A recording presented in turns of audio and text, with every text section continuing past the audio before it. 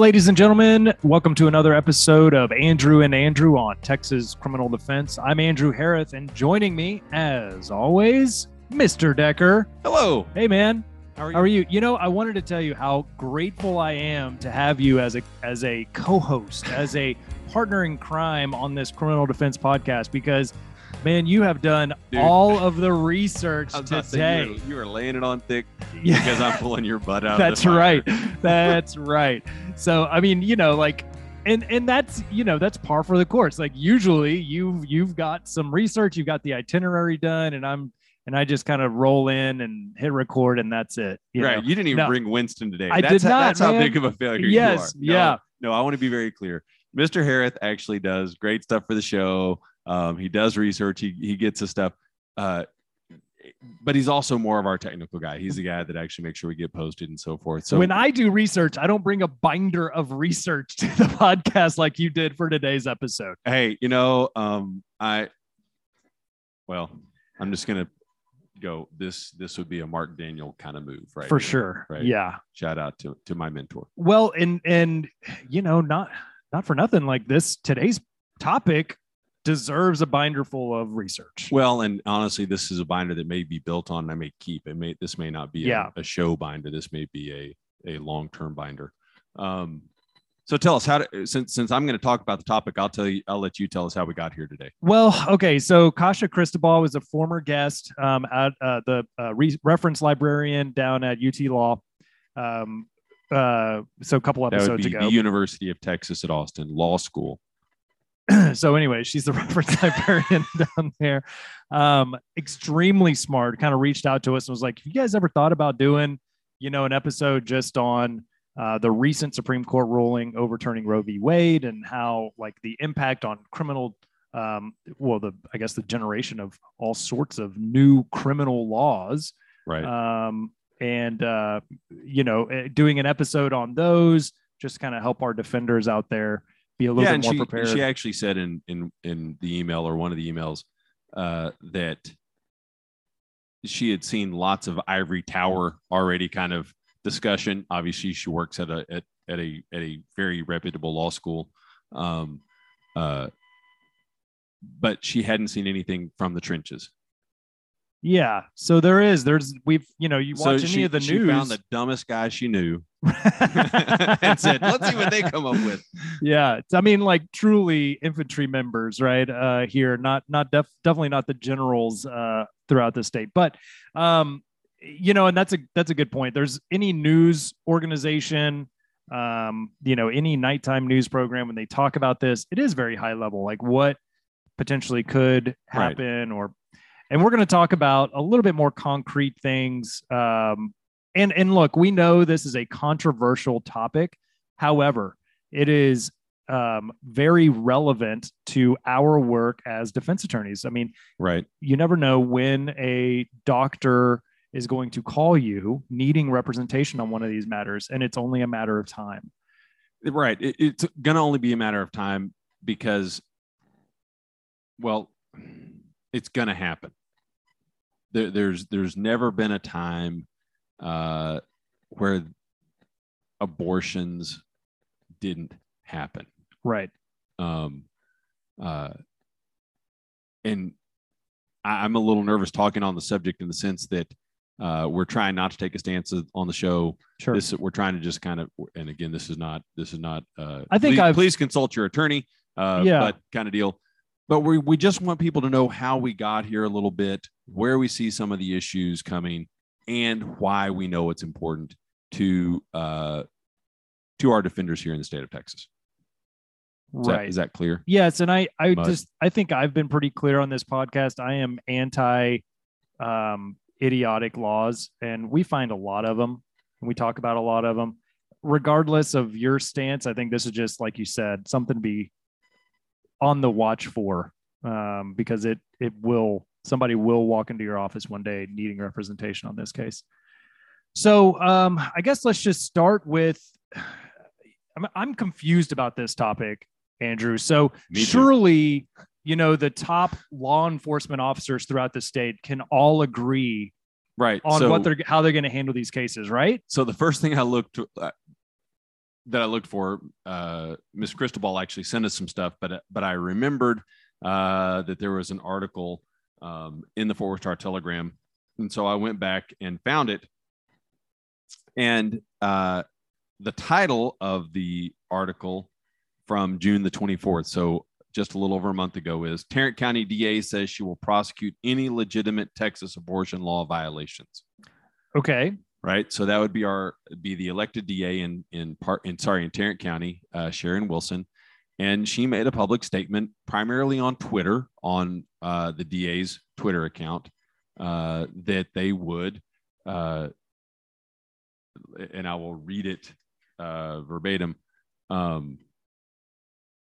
She put, "My oath is that every one of my office is to preserve, protect, and defend the Constitution, the laws of the United States and Texas," Wilson wrote in her statement on her Twitter account. "Prosecutors do not make the law. We follow it. We followed Roe v. Wade and when it was the law, and we will follow Texas state law now." And she said, we will prosecute any legitimate abortion claims in Tarrant County. So that's making it a pretty clear and direct line. Now, the interesting thing is that in the same article, they go into Dallas County. So remember, the DFW area is the 5th largest TV market in the United States collectively. Now, that includes more than just Dallas and Tarrant counties. Right. But we're talking about a significant number of people, a significant landmass, a significant population. Dallas County, the District Attorney John Creuzot, both these, Wilson and Creuzot, are both also former felony court judges. Okay. Both of them. And he says in his statement that he will not, quote, stand in the way of women seeking the health care they need, end quote. And then he says bans on abortion disproportionately impact the poor, women of color, and other vulnerable populations. And so we will continue to use, quote, discretion to pursue justice on behalf of all citizens of Dallas County. So just in the most populated or most populous, 5th most populous, right, in a big metropolitan area, we have two differing opinions on what discretion and what justice is. Yeah. And really, I mean, I understand that Texas state law, which we'll talk about here in a little bit, but, Creuzot may be thinking more along the lines of like the 14th Amendment, Equal Protection Clause, or privacy rights, or whatever the case may be. I think there can be an argument made that, both are right, or both have some legal standard to stand on when as you and I know, and as our listeners know, every prosecutor, every person who deals, an officer, let's start with a law enforcement officer, has someone who's publicly intoxicated. Everyone knows they're drunk. The officer could arrest them right then and put them in a holding cell overnight, pat them down the whole 9 yards, or he could go, "Hey, does anybody want to take this guy home?" Right. Yeah. Right. That's discretion. Yeah. But the officer legitimately could do either. We both have seen cases where someone has a little bit of marijuana, and by that I mean way less than an ounce, enough for maybe one joint or something. Joint. Yeah. I don't know if anybody, do the kids still say joints? I don't know. Sure. And the officer goes, "Dump it out, stomp it in the ground. Gonna let you go." Yeah. Or do that, and I'm gonna keep the baggie and arrest or give you a ticket for drug paraphernalia. Or they arrest you and charge you with possession of marijuana. Right. All within the officer's discretion. Do any one of them equal justice? Sure. Depending on the situation, one of them might be right. The other one might not be.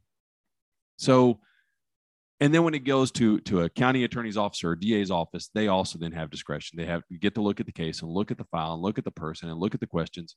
So Sharon Wilson and Creuzot both could be right as long as you're willing to use discretion in every case. Yeah. That's the hard part. Sure. Yeah. I mean, but that, those aren't easy jobs, being the top law enforcement official in larger counties like that. But right.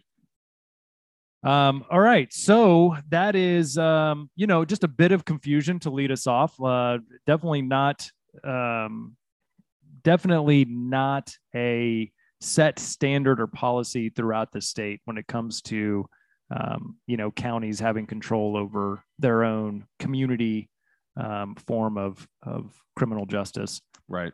But speaking of top law enforcement persons, our Attorney General Ken Paxton has issued an advisory statement to district attorneys saying that prosecutors may choose to immediately pursue criminal prosecutions against persons who violate Texas's pre-Roe v. Wade abortion laws.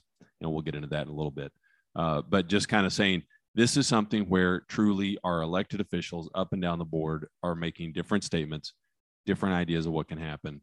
And the question really becomes not only what the law is, we're going to have some debate on that, but then is it going to be enforced or not? This is the guy that's under felony indictment, right? Again, this is not a political statement. Just but yes. So, okay. So let's start. So, cause we talked about before we started recording. Yeah. We're all of 8 minutes in and we haven't even talked about stuff. Whatever. So, okay. So some of these laws that Paxton is kind of referring to have been on the books a long time. Yeah. So in the 1925 version of the Texas Penal Code, there are laws, and thankfully, they were taken down off the state website a while back because they were, and we'll get into that in a little bit, but they were put back up because they might now be. They may be the law of the land now. Right. So let's actually look at why they may not be legal. Okay. So we have laws outlawing abortion from 1925.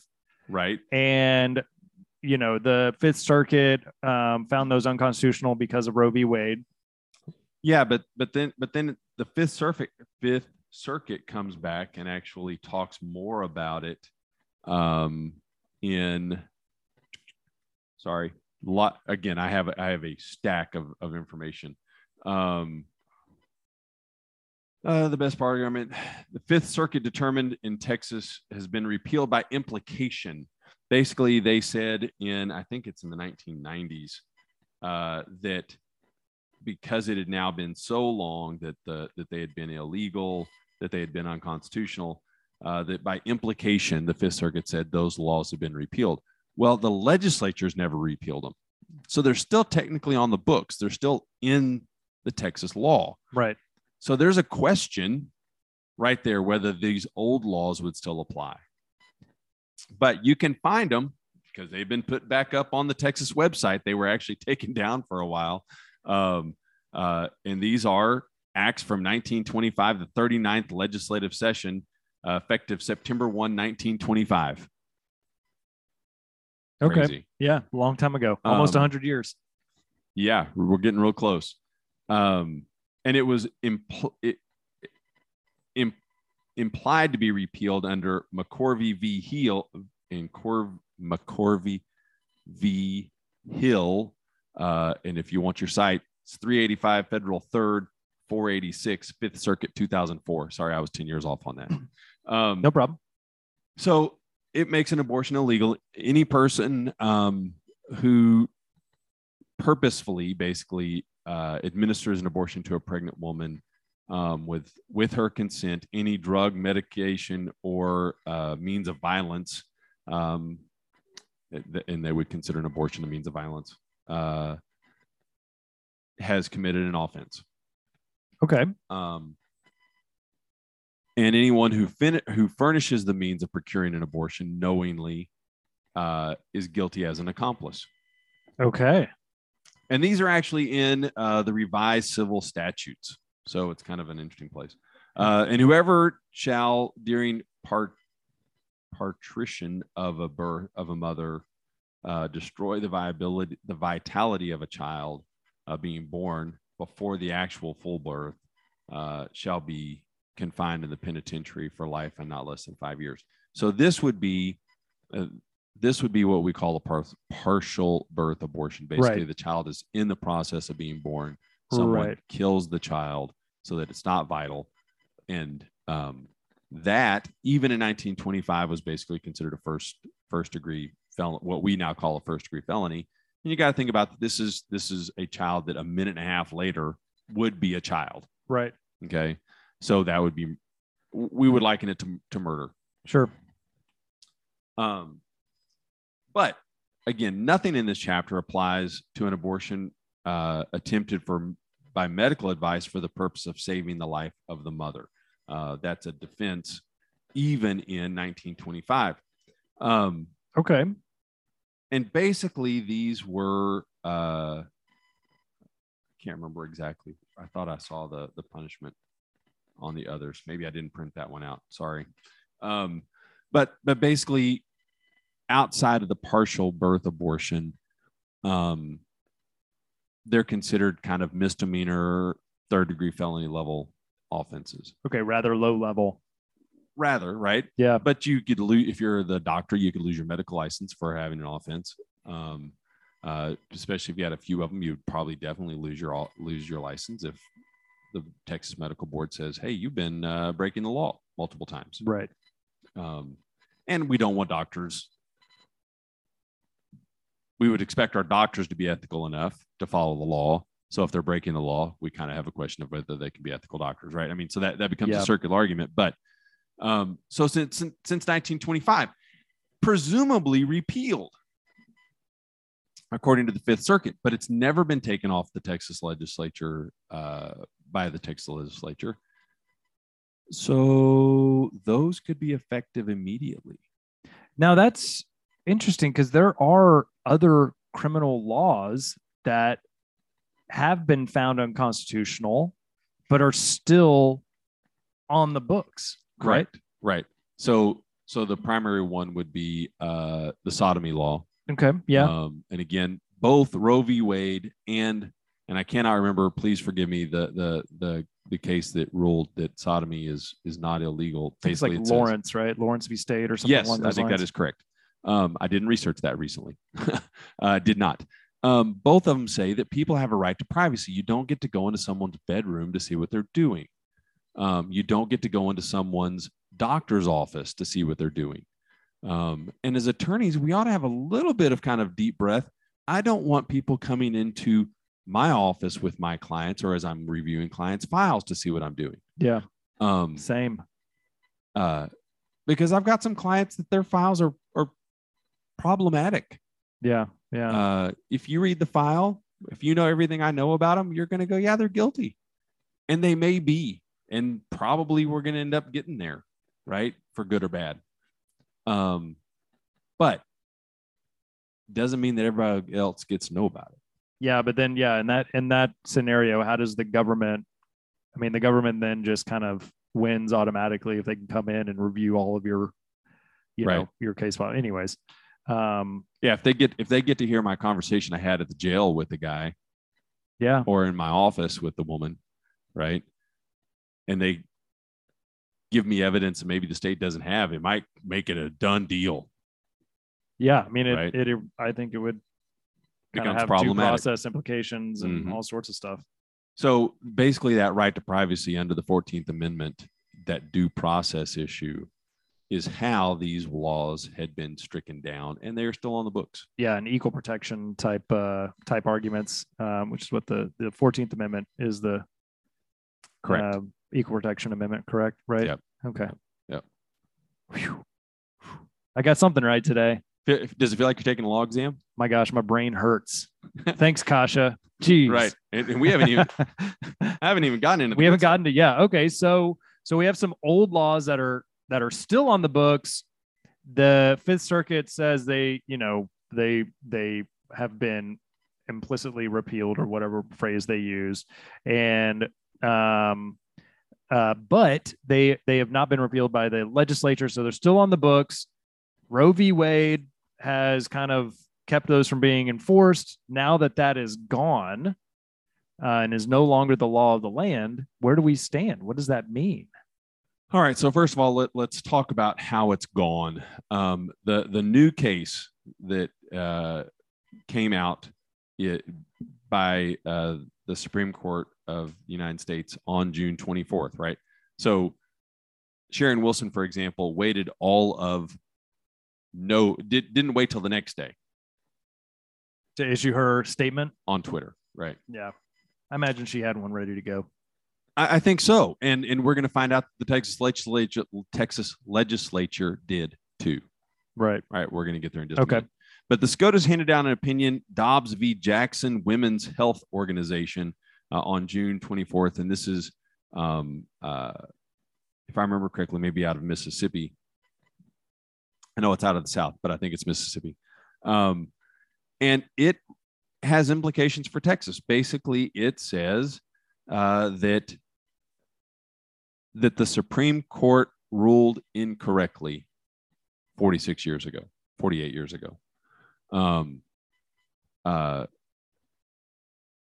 Basically saying that this isn't a question of right to privacy. It's a question of what is the legitimacy of the life of the fetus. Okay. Right. I mean, part of it is we're kind of talking two different things. One of them is talking about a right to privacy and what happens behind closed doors. Mm-hmm. And one of them is talking about what's happening with maybe as few as 16 cells. Right. Those. So when you start actually talking about this legally, even as an attorney, my late ears kind of go, well, one of them saying you can have abortion, one of them says you can't. That's not at all that's not how they come to their answers. Right. It's one has a right to privacy and a right to talk to a doctor and to seek medical help. The other one says that something happening inside of that person's body trumps or overplays the right to privacy. Now, example, right? So let's back up and let's back up from this question. Something you and I deal with every day in our practice: domestic violence. Every day. Yeah, every day. And you and I would both agree you should not hit your children, you should not hit your spouse, you should not hit your boyfriend, your girlfriend, whatever. Right. But it happens every day. Every day. Got appointed on one this morning. Just because I close the door to the house doesn't mean I get to hit my kid. Just because I close the door to the house doesn't mean my spouse gets to hit me. Okay. Yeah. Right? Fair. Sure. Right. But you could argue, well, I have a right to privacy and I have a right to, to raise my kid, because we do constitutionally have a right to privacy. We have expectation of privacy within our homes. Yes. Right. We also have a constitutional right to parent. Correct. Right. But the government has said, well, us protecting your kid from you trumps it supersedes your right to be the parent. You can't hit your kid,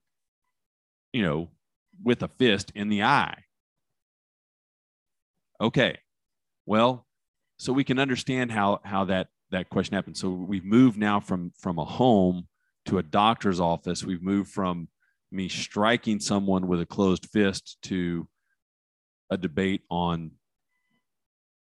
right to privacy, HIPAA, etc., and a handful of cells. Yeah. Up to a small creature, fetus. Sure. And what is that? What is that group of cells? What is that fetus? Yeah.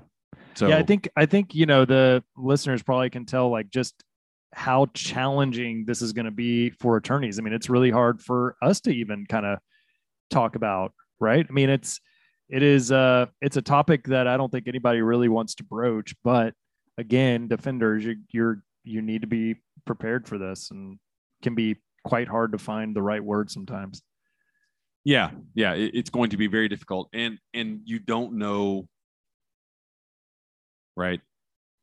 We don't know the political position or the personal stance of the prosecutor sitting across from us who may be just doing what their boss has told them to do. We don't know the position of the judge. Yeah. We probably know the position of our client if they're the doctor. And you and I both have to occasionally fight or fight for or fight against a law that we agree or don't agree with. Right. Right. Yeah. All the time. My guess is this is going to be one that there are going to be some attorneys that say, hey, I don't handle those kind of cases. You need to call somebody else. Fair enough. Right. I do that right now. Right. We all do. We all have cases that we just kind of go, nope, I'm too close. I can't do that. Yeah.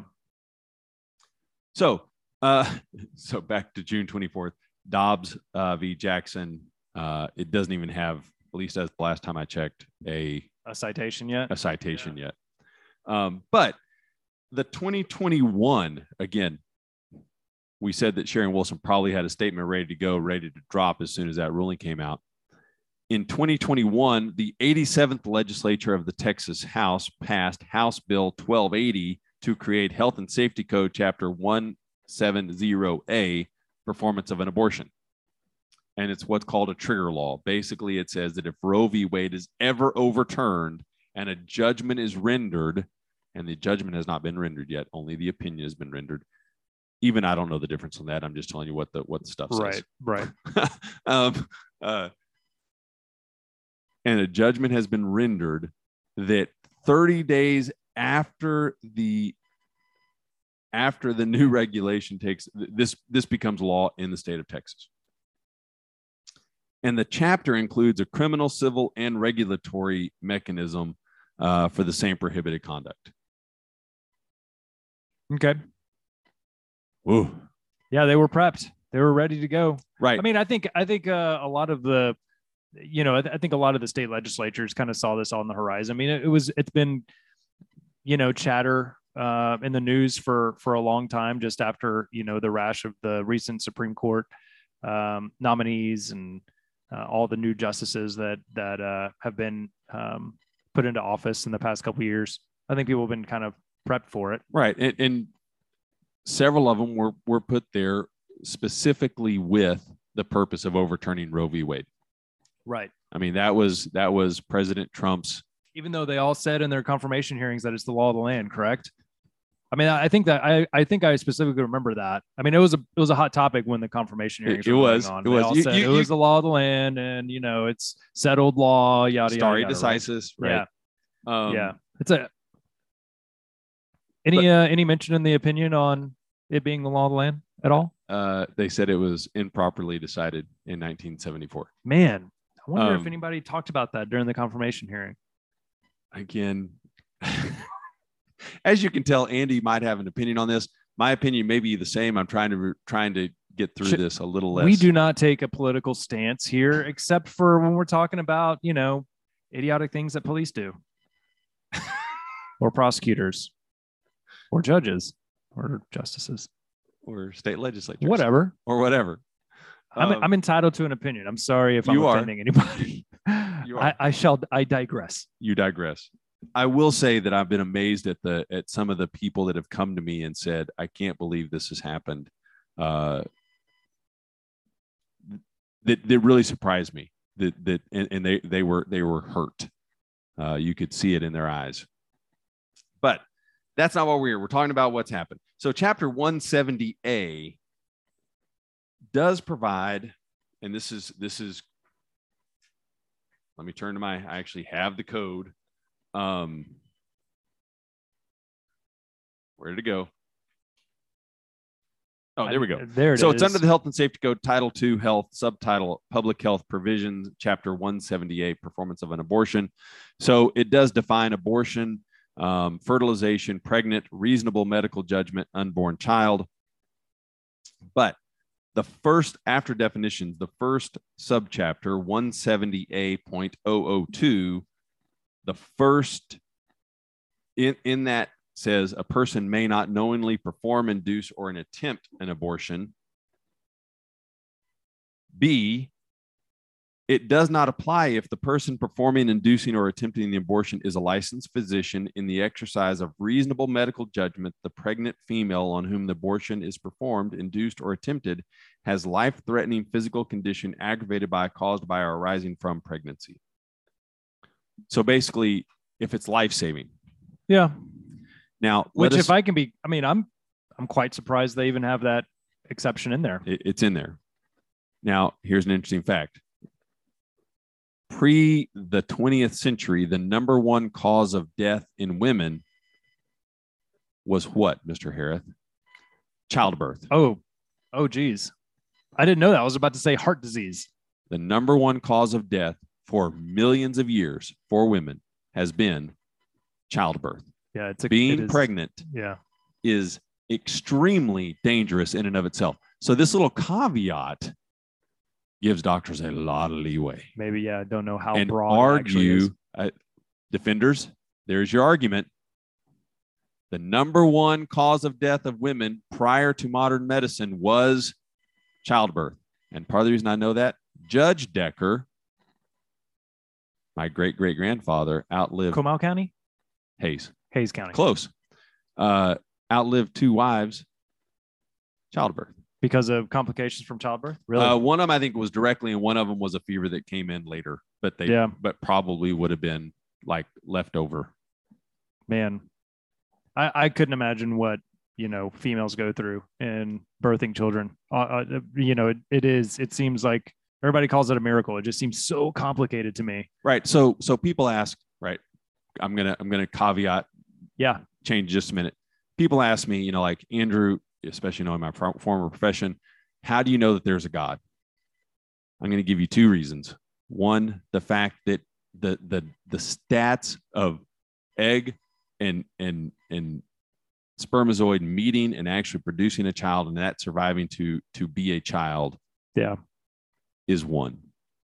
Because statistically, it should never happen. Right. The second is that any male lives to see 21 years old. Because anytime this question comes up, I say, well, every man in the room who's older than 21, raise your hand if sometime between the ages of 13 and 21, you should have died. Every man raises their hand.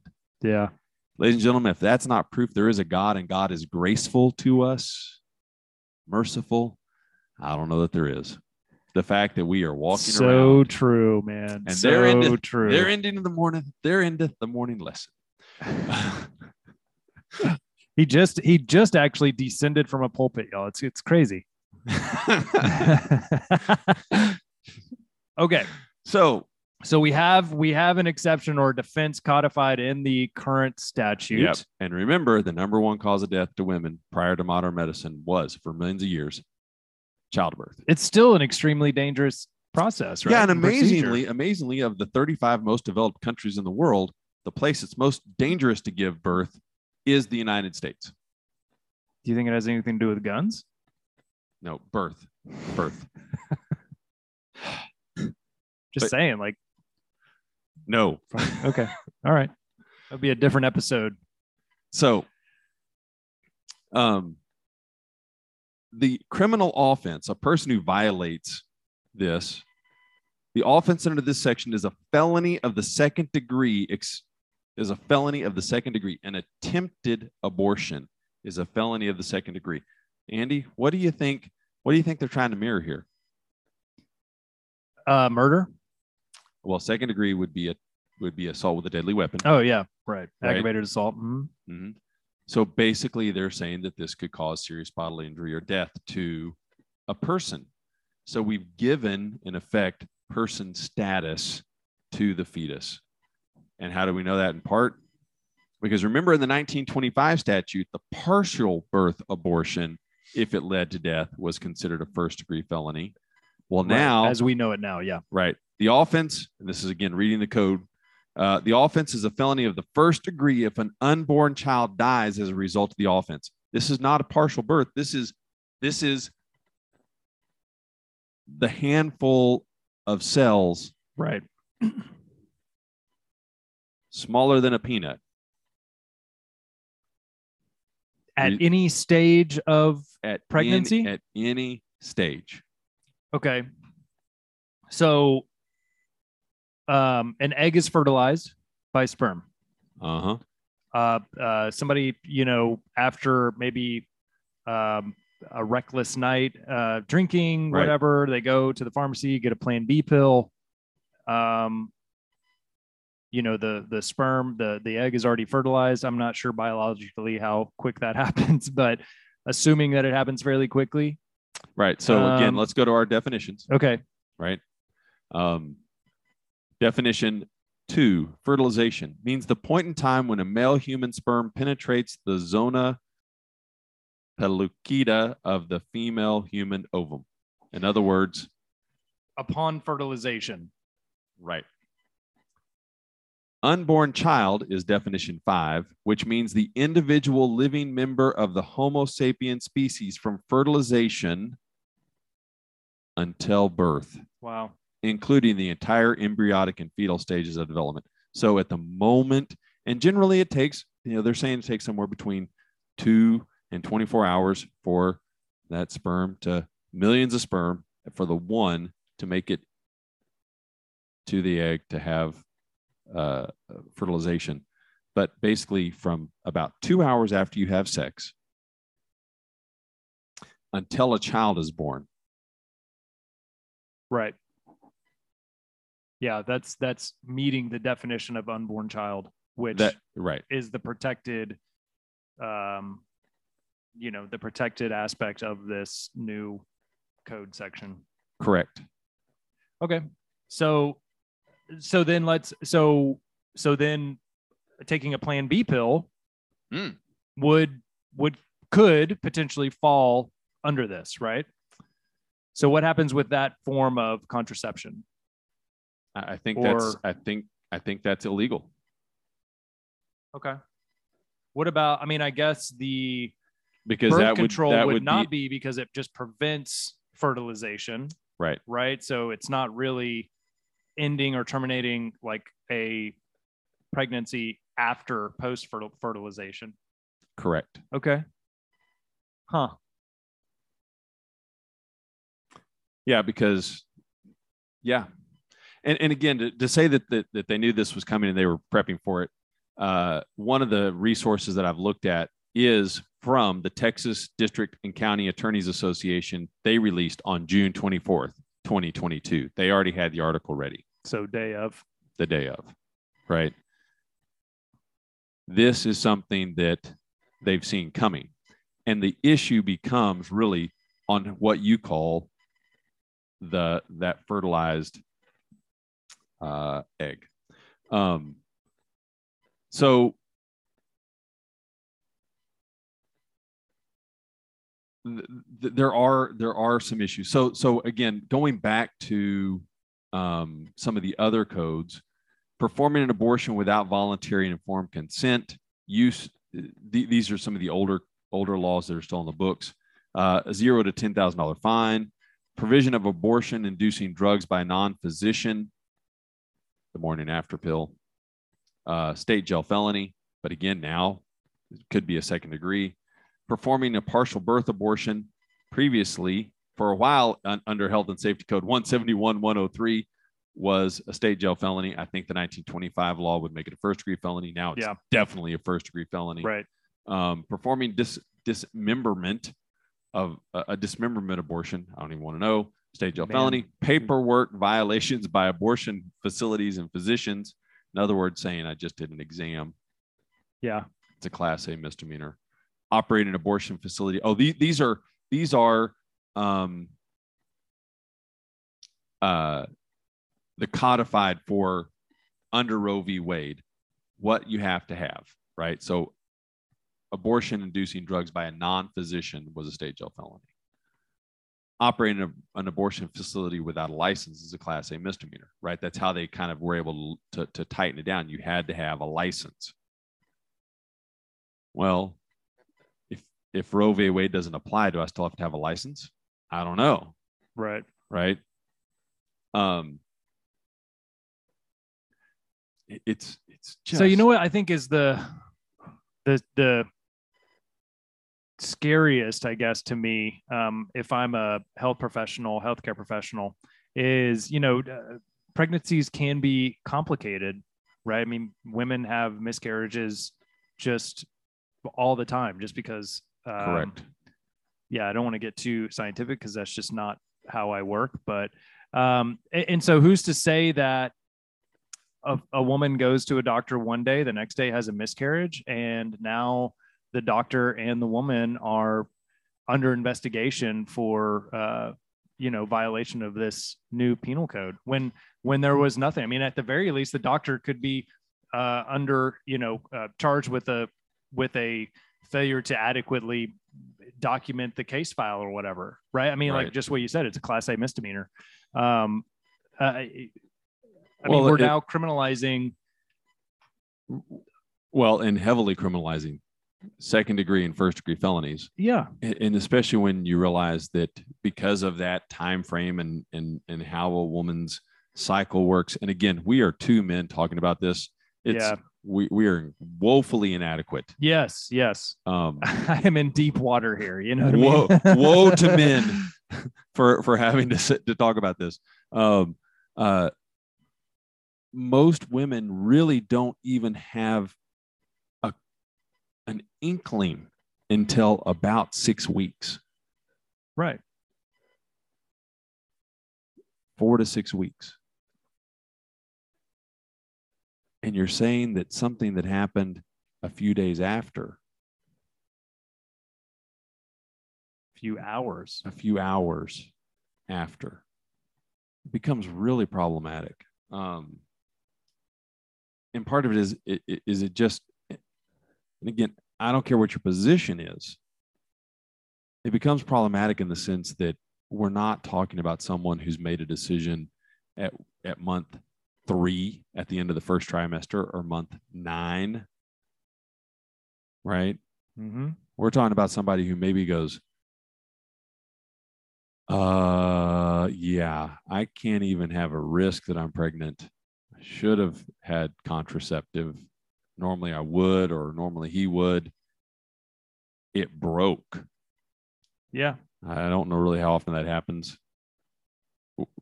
but let's just go with it. It slipped off something. And she says, I want to take a morning after pill.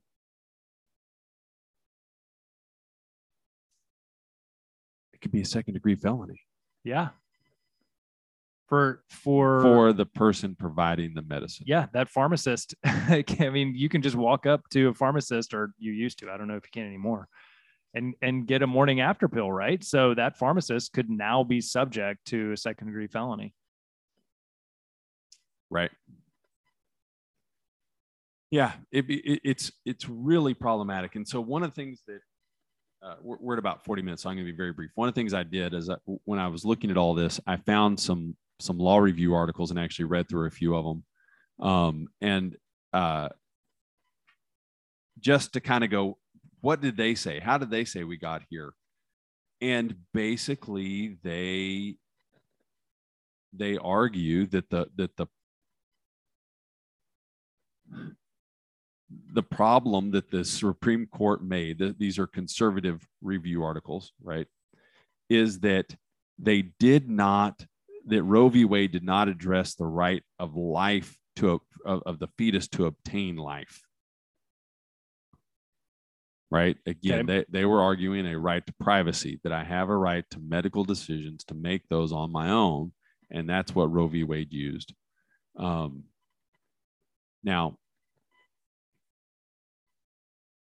and that it only really encompassed her right to privacy. And I think when you put it in those terms, there are some people that would be like, abortions are wrong. And if I said, well, I get to let the government sit in on your wife's exam, your daughter's exam, right? Right. I mean, I think there are some men that would be way more mad about that than than the women, right? I'm gonna let a DA sit in and just watch to make sure nothing fishy happens. Yeah, I mean that gets real creepy real fast. I think that's a pretty universal thing that a lot of people would just say, like, nope, I don't want that. Right. You know? Yep. What do we say? Get a warrant. Yeah, right. You're gonna need more than a warrant. I think there was a TV show called Man in the High Castle that kind of talked about a lot about that, and just anyways. So the right to privacy. The question is this one of the places where the government really has the right to intrude upon our privacy to the point of knowing what's going on inside of your body. Well, again, I've had a couple of surgeries, one on a knee, one on a gallbladder. Nothing I'm ashamed of, but let's make it something a little more personal, right? Do I really want the government knowing? Yeah. Do I want the government knowing when I had gallbladder surgery? Now they can figure it out. That's not a huge no, but deal. I mean, what about like, for like prostate exams or right? I mean, I don't want them knowing a lot of things about my body, right? I don't want anybody knowing. Right. And thankfully, my body's healthy enough and good enough that there's nothing I'm like trying to hide. Yeah, it is, buddy. Stop. You've been working. Wow. That weird. was, yeah. Just for all of our listeners who are still hanging with us, you got a little bit of comedy gold there. Yeah, it's not often that Andy throws me for my game, and he truly. I'm going to give him a gold star on that. So where does that leave us, man? Let's kind of. So it leaves us with the possibility. First of all, the trigger law is not yet applied because the judgment has not been officially released. Right. Just the opinion. That's first. Second, the 1925 laws may apply. I think that's something that would have to be argued. Third, if someone gets charged, argue that the previous laws are the ones you want to be charged under, plead to the lesser included under 1925. If you have to, but obviously this is something that is going to get fought. It's going to get fought heavy, so there's not going to be pleas initially. And then third, always remember, pregnancy and childbirth are automatically life-threatening to a woman. Yeah. I think there's going to be some meat there for our defenders to use. That would be my. Yeah. That would be my not an expert opinion, but let's be honest about what it is. Right. It is. And I can say that, let me say that very honestly, if my children had been born prior to modern medicine, neither one of them, and probably my former spouse, would not be here. Yeah. So when I say that as someone who's experienced it, who walked through hospitals, crying in the middle of the night, worrying that they would survive. Yeah. And thankfully they all did. Yeah. Man. All right. Well, folks, you know what? Again, thanks, Andrew. I'm very grateful for your research on this. Thanks for kind of leading the discussion. Sorry for I'm grateful for you, Andy. Digressions. So I'll tweet about this. Yeah. Go ahead. I'm grateful for our listeners for sticking through this, and for Kasha for kind of highlighting like, hey, you guys need to do an episode on this. Yeah. Shout outs to Kasha. We love her. Thank you very much. Thank you as always. If you want to reach out to us about this episode or just any other questions you may have, if you have a good topic for us, you can reach us at texascrimdefense.com. All complaints go directly to Andrew Decker. So just click on email me, click the email link under his picture on that one. And then Andrew, what's our Twitter handle? Our Twitter is at @ATXCrimDef. We are up to 21 followers. What? Man, that's like double what we when we last checked it. Yeah. Well, we started exponential growth. It's like 3 times what it was less than a year ago. Amazing. Yeah. So follow us on Twitter, follow us on Facebook. Yeah. Send us ideas. Obviously, we do take them seriously. Thank you again to Miss Cristobal for her help, for giving us some leads. And again, I then used what she had and dug a little further. Right on. Yeah, that was, I think this would be, it's definitely a timely episode. And I know it's rather controversial, but thanks for sticking with us, and we'll see you next time.